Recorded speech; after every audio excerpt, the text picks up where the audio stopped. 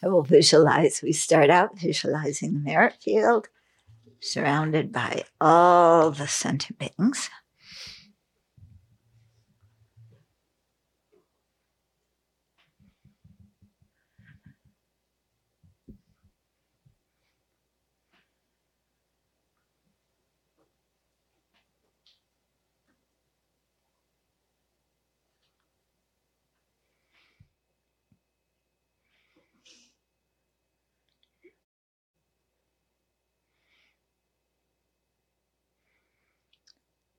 So all sentient beings want to feel safe.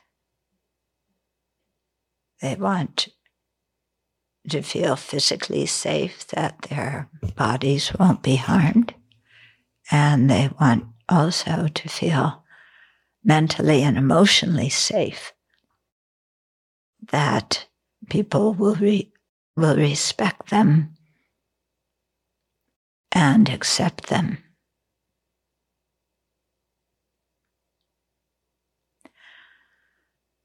So part of a Bodhisattva's work is to help others feel safe.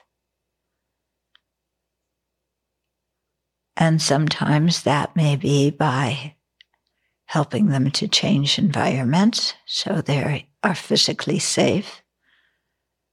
But Bodhisattvas also teach us how to be mentally and emotionally safe.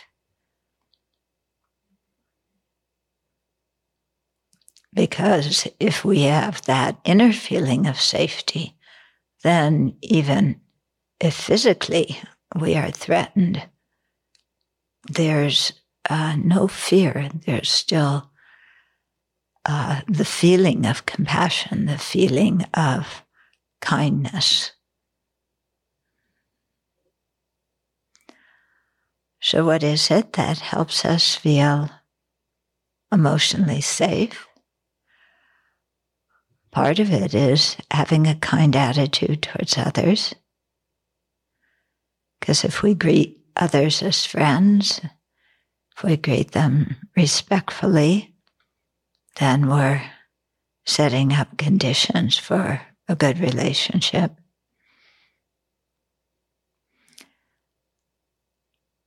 And another condition is an awareness of emptiness. Because when we understand that there is no inherently existent I, no truly existent I that can be destroyed, then the fear that arises when we don't feel safe is overcome. Because in our hearts we know there is no I that can be hurt. And that gives us a lot of freedom in our own heart to feel safe, and in our own heart to have kindness and respect and help others to feel safe.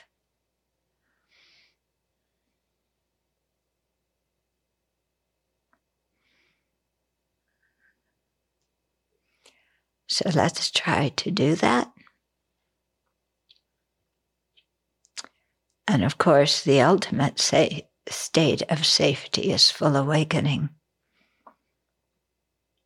So we generate the bodhicitta aspiration to attain it so that we can help all others attain full awakening as well.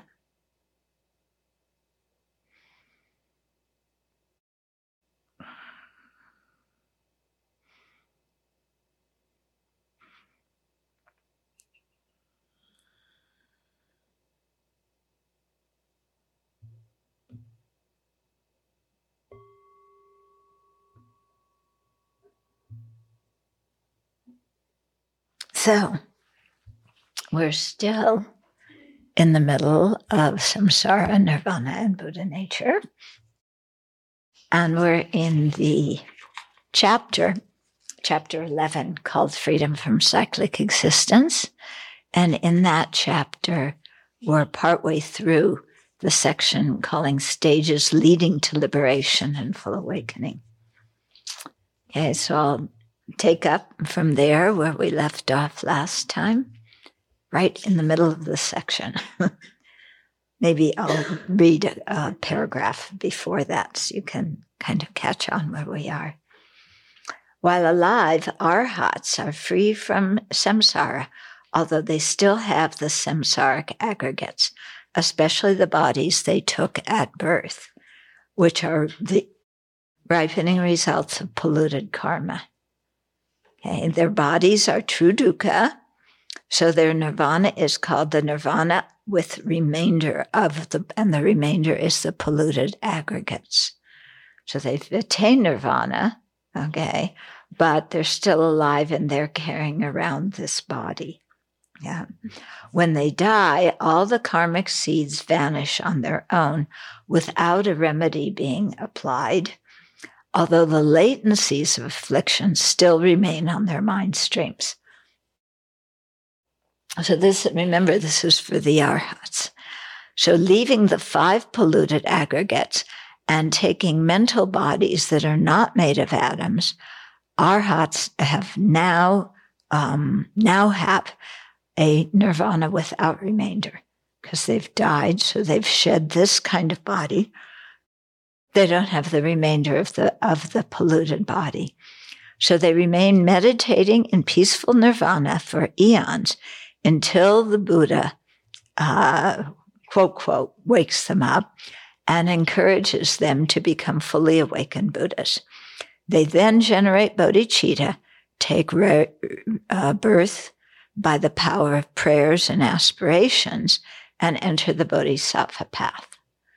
Okay, so that's describing how some beings become arhats first, and then later enter the bodhisattva path and follow that to full awakening. Yeah. And this is from the viewpoint of the Mahayana, that says that everybody has the Buddha nature. Everybody can become fully awakened. Okay, so the arhats, eventually that will happen to them. In the fundamental vehicle system, there's a lot of different things that, as far as arhats. Yeah. One is that they just abide in their meditation, and the continuity of their afflictive consciousness ceases because they've eliminated all the afflictions.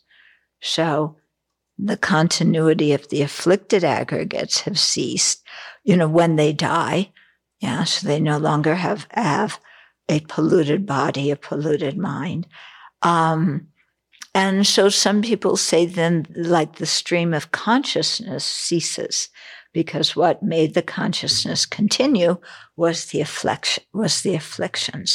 Okay, that's what some people say. Not all of the Theravada people say that, and that's certainly not the Mahayana view, where we say there's nothing that can ever make the stream of consciousness cease.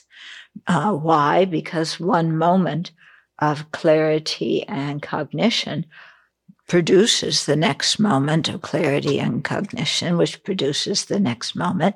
And there's nothing that can stop that. Okay, so it's a very different view. So you have many different things. And the Pali suttas didn't say a lot about what happens at nirvana without remainder. Okay, now we're going to go into the bodhisattva path. Bodhisattvas on the path of accumulation and preparation are born in samsara owing to ignorance. Okay, so they're bodhisattvas with spontaneous bodhicitta, but they haven't realized emptiness directly. Yeah, so they are still in samsara. They're born by the force of ignorance, afflictions, and karma. Okay, that's the first 2 bodhisattva paths. Then from the third path, From the path of seeing onward, they are Aryas, and they take birth according to their compassionate wishes and intentions, and no longer experience birth, aging, sickness, or death under the power of afflictions and karma. So they haven't yet reached liberation. Yeah, they still have the cognitive obscurations. They still have some afflictive obscurations.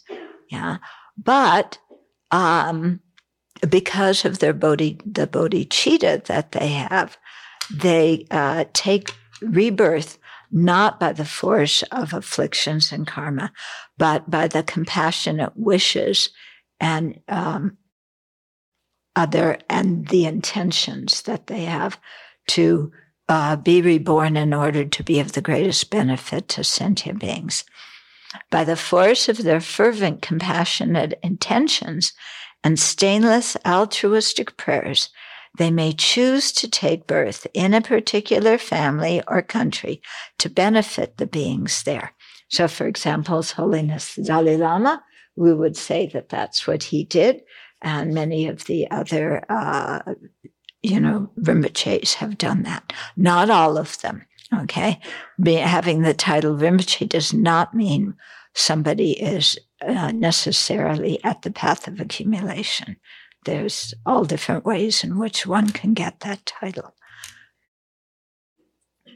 Okay, but for the ones that choose to take rebirth in a particular family or country to benefit the beings there, okay, when doing so, they appear to experience everything ordinary beings do.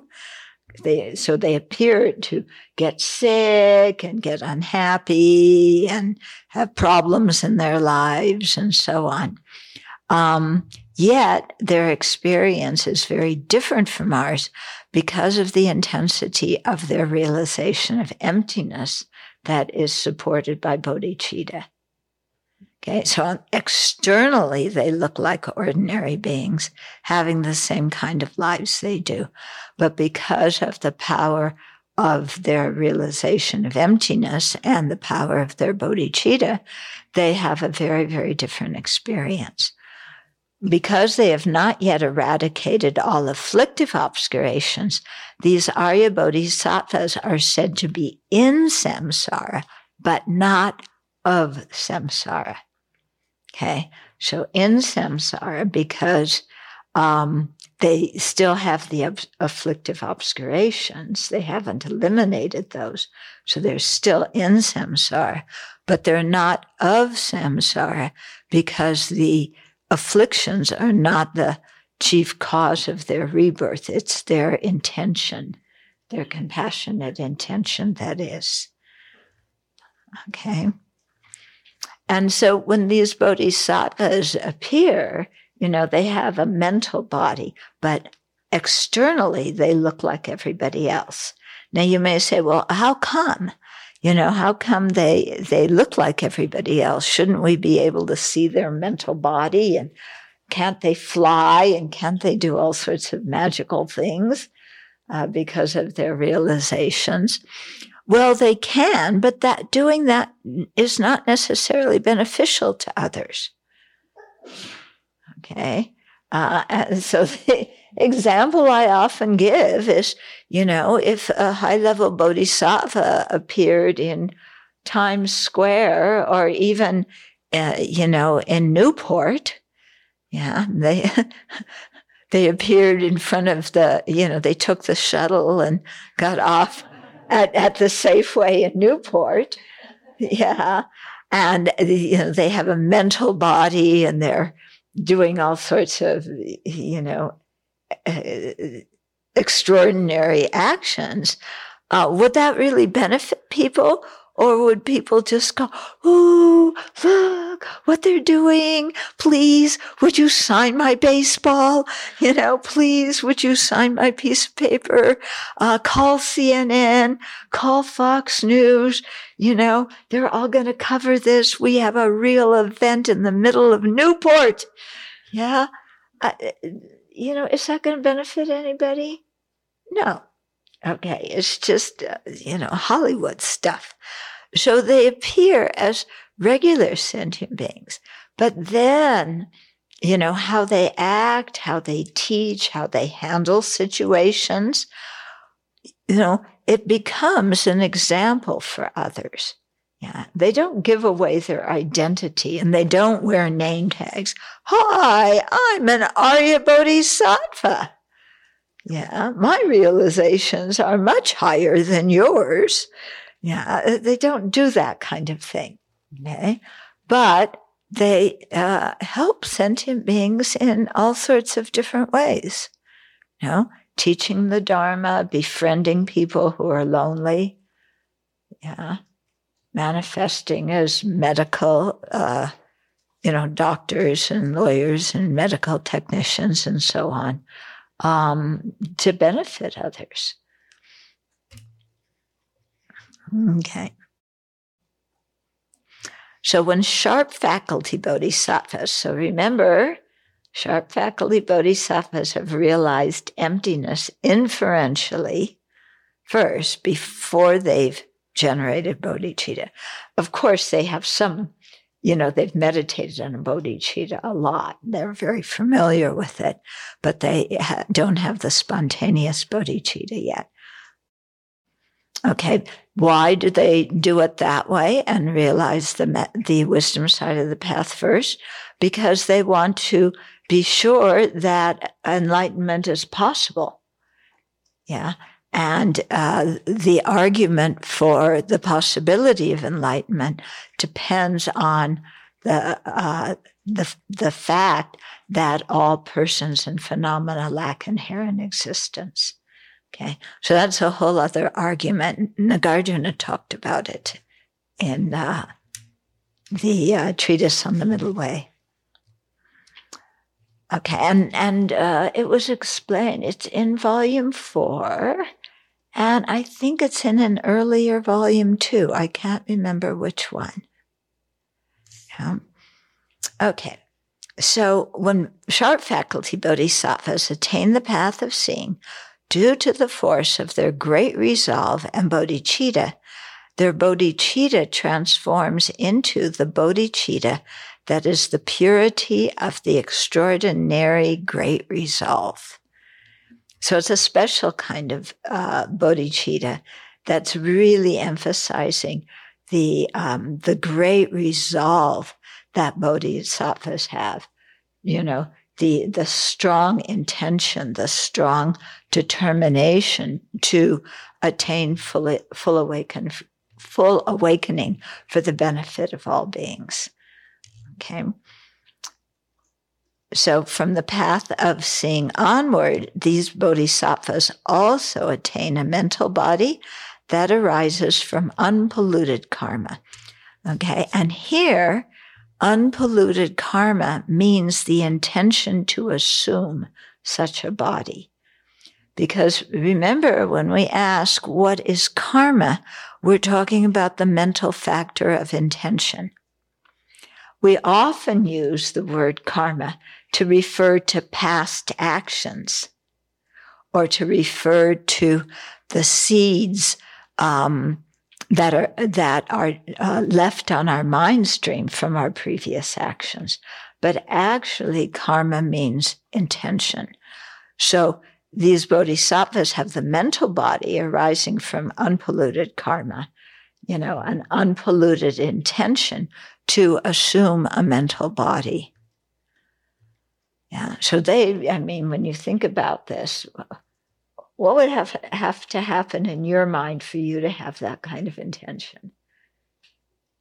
There would have to be a pretty big reformatting, huh? Yeah. Okay, so they gain the mental body by the unpolluted karma, the attention to assume such a body, and the subtle latencies of ignorance. Okay, so remember, they still have those subtle latencies. This body is not one entity with the mind, but it is said to be in the nature of mind because, like the mind, it is not made of atoms and lacks physical impediment. Okay, so it is unpolluted and free of physical pain, although until bodhisattvas gain the 8th ground, it is not free from the pervasive dukkha of conditioning, because the pervasive dukkha of conditioning is only eliminated at the time of arhatship, when we've overcome all the causes of dukkha, plus that dukkha, or arhatship, where we cease to create any causes of dukkha, okay, and overcome dukkha. To benefit us ordinary beings, these Arya Bodhisattvas take or emanate a form similar to ours and show the aspect of sickness, aging, death, and so forth. These bodies are not true dukkha. They're bodies that are emanated from that mental body, okay, although they look like ordinary bodies. If they manifest in the animal, hungry ghost, or hell realms to benefit the sentient beings there, they are not beings of that realm. Okay? Rather, they are merely assuming that appearance. So if one of these Arya Bodhisattvas manifests as a cat, yeah, and benefits all the other cats and the human beings and everybody else, yeah, it's still a bodhisattva, but it is, and they're not a cat. Yeah, they appear as a cat, but they are not a cat. Okay. They're assuming that appearance because they don't have the polluted aggregates of an actual cat. Yeah. So bodhisattvas who practice Tantra actualize, turning pages, actualize impure illusory bodies and then a pure illusory body, even when they still have a polluted human body. So these tantric bodhisattvas have an ordinary polluted body like we do, but because of their deep meditation and the ability that they have to control the channels, winds, and drops in the subtle body, they can appear out of their deep meditation, first with an impure illusory body, and then with a pure illusory body, even when they, re-enter their polluted body after the session. The actual or ultimate unpolluted body is attained at Buddhahood.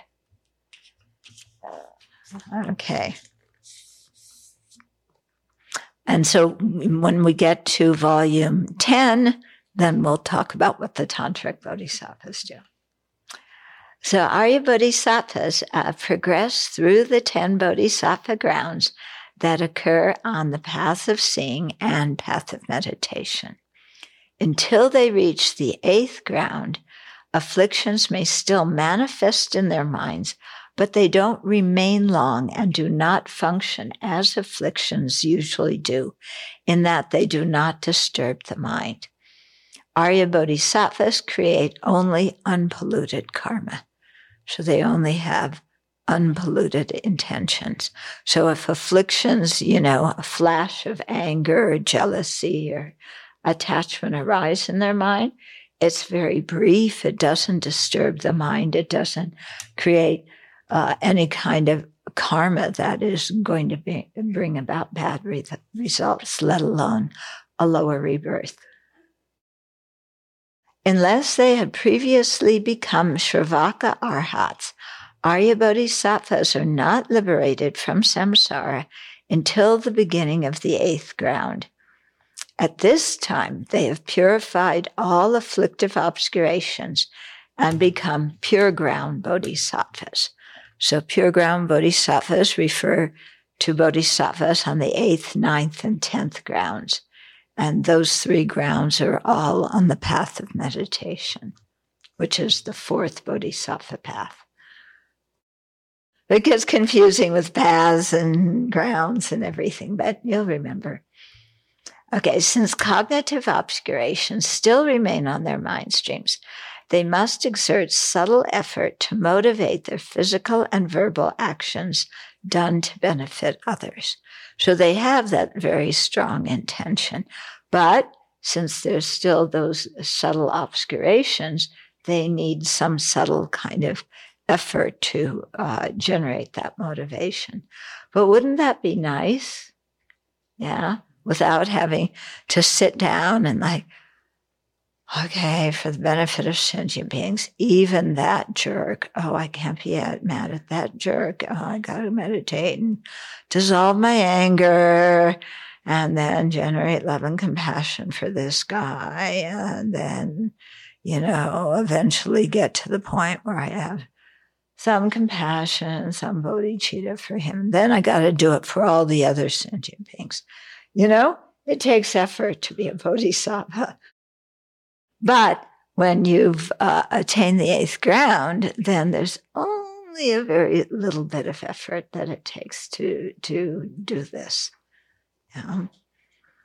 During the three pure grounds, these Arya Bodhisattvas gradually abandon the cognitive obscurations, and at the Mahayana path of no more learning, when the cognitive obscurations have been fully pacified, they become Buddhas who spontaneously and effortlessly act for others' welfare until samsara ends. These Buddhas never retire.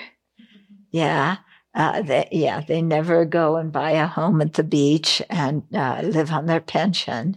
They never take a vacation.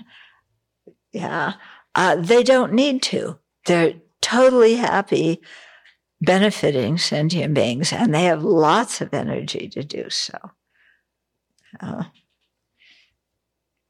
Some ordinary beings are born in Pure Land, such as Sukhavati, Amitabha Buddha's Pure Land, as a result of special virtuous karma and sincere virtuous aspirations and prayers to take rebirth there. Birth in Amitabha's and Akshobhya's Pure Lands is not taken under the power of afflictions and karma, and is not in the 12 links. Okay. The bodies of ordinary beings born there are not true dukkha.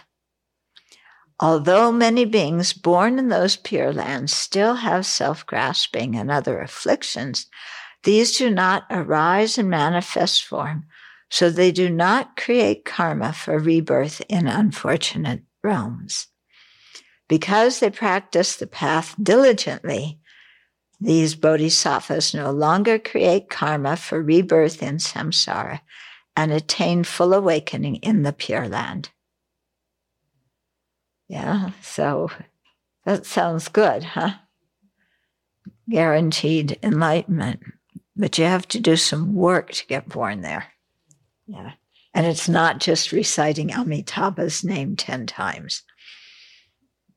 Okay. So there's a reflection to do. So first, review the stages of the path to liberation for those following the Shravaka vehicle. Yeah, go through that. Then second, review the stages of the path to full awakening, followed by those in the Bodhisattva vehicle. And the third, get a sense of your potential. Realize that you can progress through these paths and stages and attain the peaceful results. Okay, so, recall how the Shravakas practice, how the Bodhisattvas practice, and then realize that, they were all once kind of just quite ordinary like us, doing all the dumb things we do, but they practiced and we kept doing dumb things. But we have the potential to change and to attain those same realizations. Okay, so a little bit of time for questions or comments. Yeah.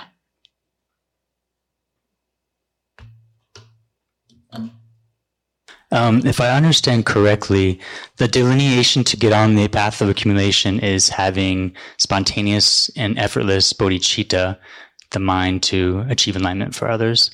But on the pure grounds, they still have to exert subtle effort to actually go through the physical and verbal actions. Is that right? Yeah. Okay. Yeah. And also, their bodhicitta increases in strength from when they enter the Mahayana path of accumulation. It's much stronger by the time they get to the 8th ground. So the effort taken is much less. And also, the Bodhisattvas on the path of accumulation can also lose their bodhicitta. There's a story of Shariputra, who generated bodhicitta, was on the Mahayana path of accumulation, and he got really mad at somebody.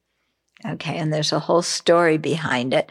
He got really mad and just said, I am not working for the benefit of this jerk. And he lost his bodhicitta. Okay, so we definitely don't want to do that. And in the first chapter of Bodhicharyavatara, what His Holiness read the day before yesterday, then, it talks about the benefits of bodhicitta, and it also mentions about not giving it up, because if we give it up, it's like, well, we generated it and we invited all the sentient beings to this big feast of, what we're going to do to benefit them. And then we cancel the feast. And so it's said to be extraordinarily negative karma to relinquish bodhicitta. Yeah. Mm-hmm. When an arhat is reborn as a bodhisattva, are they born at the stage of seeing, or do they have to start with the path of accumulation? They start with the Mahayana path of accumulation, because they just generated bodhicitta. Yeah. They've been in their meditative equipoise for a while.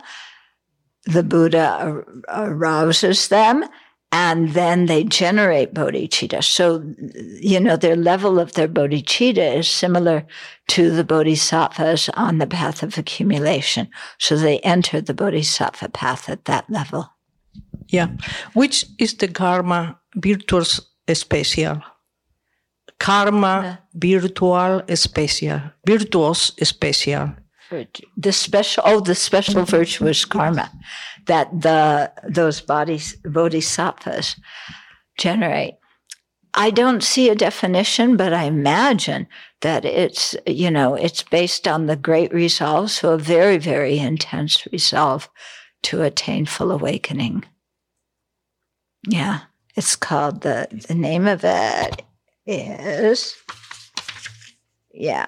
the purity of the extraordinary great resolve. So the resolve to attain full Buddhahood must be very pure, unconditional, very firm. Yeah. And that's at the path of seeing. Okay. Where pure produce this karma? ¿Dónde se produce? Where produce this karma? In the which karma? The special and virtuous. This purity of the extraordinary great resolve is not to create it. The kinds of things you need to do is, meditate on love and compassion and bodhicitta, practice the 6 paramitas, and realize emptiness, because it's, this happens at the path of seeing, where they've realized the true nature directly. And so that is going to really purify their minds and make their awareness of the situation of sentient beings in samsara much clearer. And as they see the suffering and dukkha of the sentient beings, then their compassion and their bodhicitta will get stronger. Mm-hmm. I hope this doesn't sound like a silly question, but I'm curious. The Bodhisattva on the path of seeing is still in samsara. So when they manifest in these different forms, like cats, for instance, are they in a realm, or is there like a seventh category? Yeah, no, they're emanations. They're Okay. manifestations. So they're not beings of that particular realm. Right. So their mind is somewhere that they're manifesting these different aspects? There's, as far as I understand, I questioned Geshe Sona Rinchen one afternoon about this. I didn't, I have one question after the other. Apparently, there's one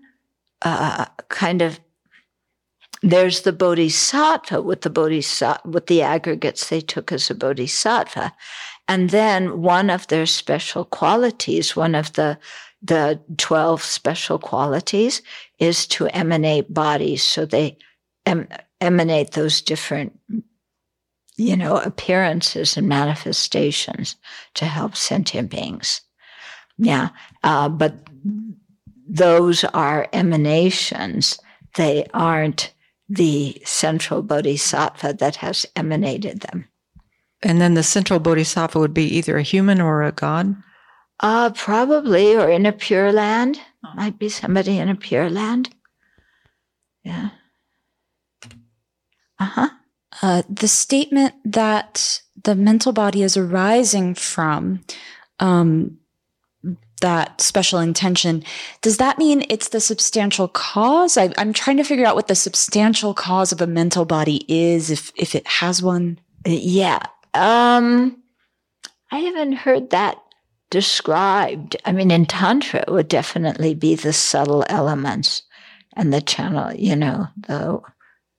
the subtle winds and things like that. But talking from a Sutrayana perspective, yeah. Okay, so let's dedicate. Okay.